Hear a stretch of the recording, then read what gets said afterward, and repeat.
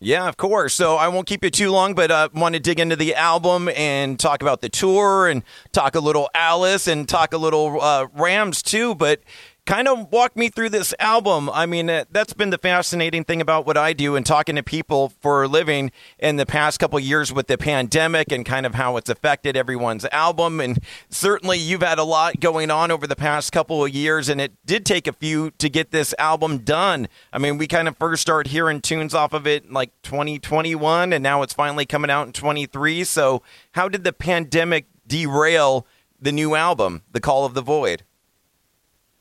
I wouldn't necessarily say that it derailed it. It sort of was the catalyst for it because I haven't had any time off the road since my first record came out in 2018. So it gave me the time, as it did so many other bands and artists, to sort of be at home and create, which was great. But then the problem, the thing that did sort of derail it a bit is that when I had all these different guest vocalists that I wanted to have on the record, their schedules suddenly became packed with different features and their own album releases and everything else. So that really was the biggest time deterrent in hanging out, was just making sure that we had, the right paperwork, all of our ducks in a row, and have everybody that was on it, be able to be on it. I love the album because it's got a little bit of everything. It's got songs, it's got shred. And obviously, when you're putting together an album like this, are you thinking of, obviously, the instrumental tunes are just coming from the heart, but when you're writing the quote-unquote songs, are those with people in mind, or are you writing to the singer or writing the song and then trying to figure out who should sing it? It's really sort of a generalization. You say, maybe we're writing a song and we say, I'd really want like a female powerhouse vocal on this. And that could be a Lizzie Hale, that could be a Dorothy, that could be a Lilith Starr, sort of like this powerhouse rock female vocal. And then once the song is more finished, then we can sort of narrow down who the right choice might be. And with this going on during the pandemic, I imagine recording all these guest spots, I imagine not being in the studio and people kind of just sending files online back and forth for their tracks and stuff. That was the majority of it, yeah. I did get to be in the studio for a couple of the vocalists. I was there when David Draiman recorded Dead Inside, which was incredible just to watch someone like him work. And I was also there when Lilith Starr did a song called Monster, which was really cool because we kind of got to bounce ideas off of each other. She did some ad-libs in the studio that wound up making it into the final cut. So that was a lot of fun. I can imagine. And yeah, like you said, working with Draiman and getting to see a legend work. And was that the first tune done? Because that was the first tune we heard, or no? It wasn't the first song that we finished like musically, but it was the first one to be mixed and released. Yeah. Love it. Love that tune. I mean, there's so many good songs on here. I'm sure this album's going to have a long life behind it. I've really been digging Digital Bullets with Chris Motionless.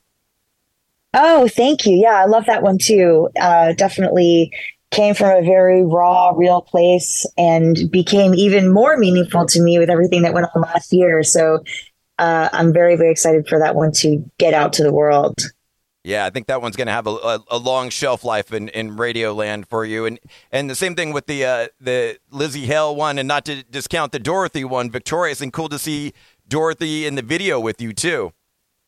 Oh, yeah, she's incredible. We were so lucky to get to collaborate with her, and her voice, her energy, her presence in the room, when we were filming, it was just massive. So very, very grateful for that opportunity. And the song is taking on a life of its own. And that's great to see. And getting to show off your MMA skills a little bit too in the ring.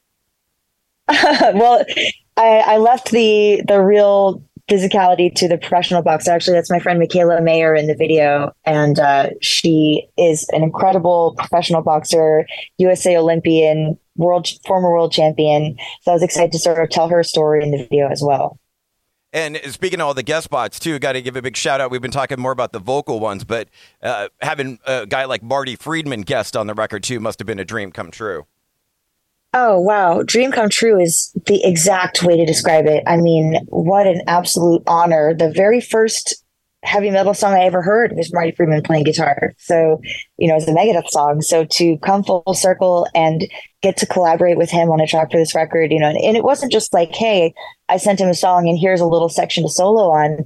He actually crafted the whole piece of music together with me from like different riffs that we both had and different arrangement ideas. So it was really probably the most collaborative of all the songs on the record. Wow. So you actually got to be in the room with him and go back and forth, or were you sending files? No, he lives in Japan. We were doing it all via file sharing. Oh, that's right. That's right. And what was that first Megadeth tune you heard? Was it Sweating Bullets? What was Symphony? It was actually Trust. Ah. Yeah, that was the radio single when I got into metal. Love that tune. Love that tune. So good. And let's dig into the tour a little bit. The Summer Storm tour, back at the Whisky. You got to perform last time at the Whisky with David Draymond, and this time around you got Lions at the Gate in tow. And curious, were you a big Il Nino fan, or did your producer kind of connect the two of you? Actually, my boyfriend Josh knows the Il Nino guy for many, many years. So it was a very easy connect for us. They're great, great guys. We're actually sharing a front of house engineer. We could not ask for a better band to tour with.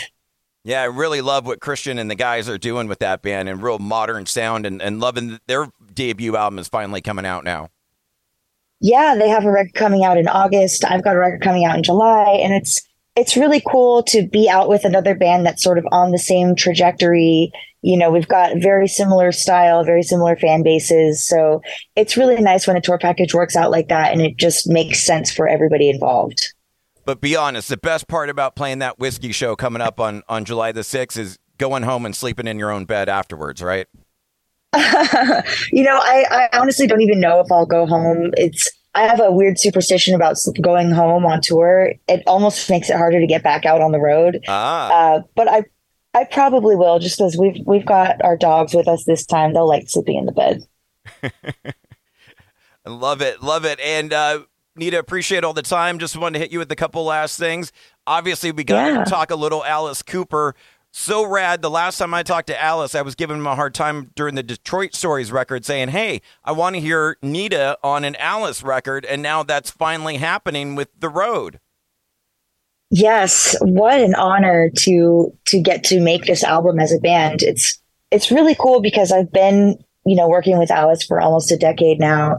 And not only did I get him to guest on my record, but then, the band and myself got to really create this whole road record from pretty much scratch. Alice came to us at the beginning of the tour and said, I want to make a record with you guys, and I wanted to show off how this band really is. So write it on the road, rehearse it on the road, and record it as soon as we get off the road.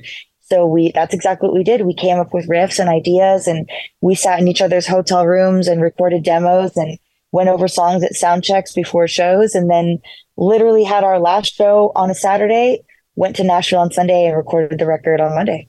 Wow. All in one day. No, I'm sorry. We started on Monday. We took a week to record the record. But you guys were ready to go because of doing all that practice at sound check and everything. That's great. We did the prep work on the road. Yeah. That was going to be my question. Like, how the hell did you fit in any time to record it? But now it makes sense going straight off the road into the recording studio. Yes, exactly. We went into Bob Ezrin's studio in Nashville, and it was really organic, really fun, and wouldn't use the word easy, but like sort of easy vibe in there. We recorded as a group in the round. There was no like one person isolated in the room punching in and punching out. It was very organic and very raw and real. Yeah, that's what I was going to say. Being in the room with Bob Ezrin, I mean, you're used to playing around Alice, but what a legend Ezrin is. I mean, did it make you grip the guitar a little bit harder, seeing him in the corner staring at you? Ezrin is like your dad that you want to impress in the studio. I feel like everybody wants that sort of smile of approval because you don't get it easily. Bob is a hard guy to impress, and so all you want is to not get yelled at basically in the studio with him. But, him being a tough taskmaster on the musicians he works with is why he's such a legend and why he gets the best out of every band that goes in the studio with him. Love it. And we'll get to see some of those songs live. Freaks on Parade Tour 2, which will be in Orange County Honda Center on September the 23rd with Rob Zombie and Ministry and Filter and you guys. Yes, so excited. I do not have any word on the set list yet. I'm not sure if we're going to be playing much of the new stuff, but I will say I really hope we do because the songs are meant to be played live. Like you can just tell, we wrote an album that is meant to be performed live. So I would be surprised if you didn't see some of these new songs creep into the set.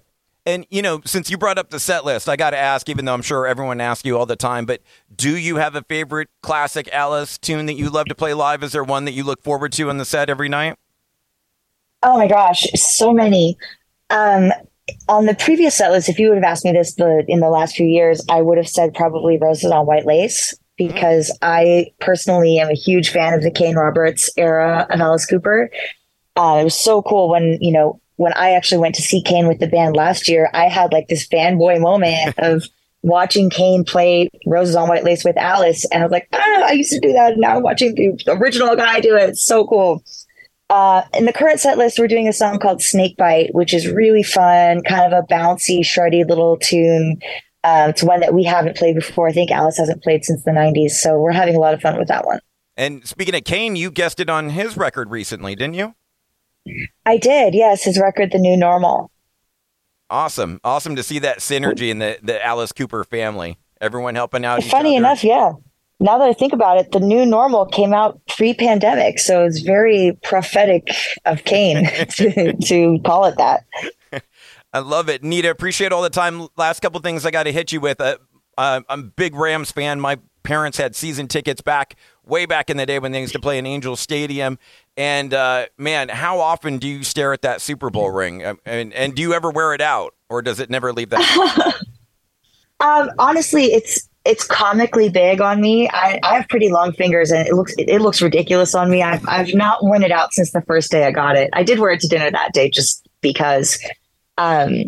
As far as looking at it, honestly, I'm just not home enough to admire it as much as I'd like to. But yeah, it is pretty incredible. That's just one of those dreams that, growing up as a musician, you dream of a Grammy. You never dream of a Super Bowl ring, and now I have one. So maybe the Grammy will be next. Who knows?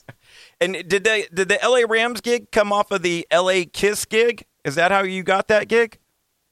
Actually, no. It's a very similar gig, but they were unrelated. Ah. And then they just called you up completely on your own, but at least you had some experience playing during football games. Yeah, and I was really lucky for that. When the Rams first moved back to LA, my boyfriend, who's also my manager, he always tries to get me involved in stuff that I like, different opportunities of things that I'm interested in. So, I'm not going to be going and promoting like a teeth whitening brand or something like that. Like I go and do stuff that like I'm interested in, like football and wrestling and whatnot. So we reached out to the Rams to see if there was any opportunity to work together. And before I became an official part of the organization, it was actually 2 years. I did one song during the Salute to Service game. I believe that was 2018, while the team was still at the Coliseum. And then the following year, I came back and did the Sunday Night Football theme.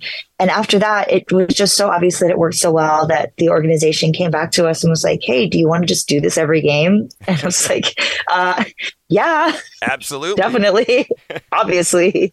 So, yeah, I've been doing it full time since 2020.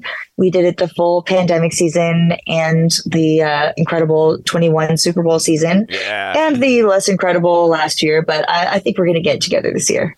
God, I hope so. I just hope we didn't mortgage our franchise, to win that one Super Bowl ring. I hope Stafford comes back and we get healthy again and do some more damage. I have a good feeling about it. Beautiful. Nita, last thing I got to hit you with. We're an old school radio station. We do mandatory Metallica every night at 10 p.m., which you're going to be a part of. And with you being a shredder, I'm kind of curious who you kind of look towards more in that band, Hammett or maybe Hetfield? I mean, as more of the lead player, I definitely gravitate a bit towards the Kirk Hammett vibe, but James' right hand is undeniable. So it's very hard to choose. Yeah, that's what everyone says, that right hand, all about that rhythm guitar playing and the down picking, right? That's what James is known for. It's lethal. But, when you hear James do solos in the show, it's few and far between, but they are always spot on. He's a very, very good lead player, too. So I don't want to say that he's only really good for that lethal right hand. Like, he is a very, very complete guitar player. Yeah, I love when him and Kirk double up. When they double up on leads, that's the best. I love a good guitar harmony. Maybe you can help me out on this little debate I'm having with a buddy of mine. We've been trying to debate the best Metallica album. My buddy Brad is picking Ride the Lightning, and I say Master of Puppets. Which would be your favorite out of those two? Out of those two, I'd probably go Master of Puppets. Yeah. I would. I just personally gravitate towards the songwriting a little bit more on that record. Yeah, I feel like it's a more complete, realized album where there's, everything from Orion to everything is Damage Incorporated. You could kind of get the full spectrum, where I feel like Ride kind of sounds like it was recorded in a bathroom.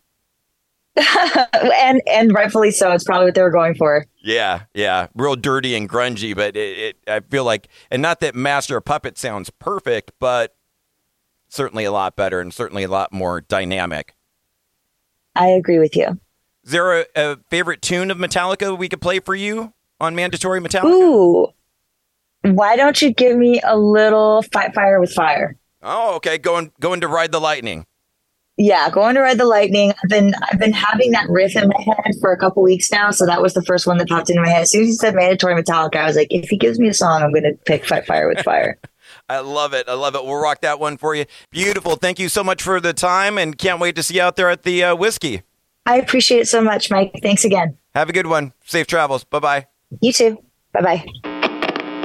Dude, you absolutely rock. Thank you so much for checking out the entire interview. Now just hit subscribe. Subscribe to the podcast, Radioactive Mike Z. My interviews in their entirety, available on all the major platforms, TuneIn, Stitcher, iTunes, SoundCloud, whatever you're listening to right now. Just hit the subscribe button. Make sure to give me a follow on the socials as well. I'll follow you back at MikeZ967. And bro, don't miss the radio show. Now 10 p.m. to midnight on 96.7 KCal Rocks in the Southern California Inland Empire area, Riverside, San Bernardino County. Always streaming on live at kcalfm.com. You, my friend, absolutely rock.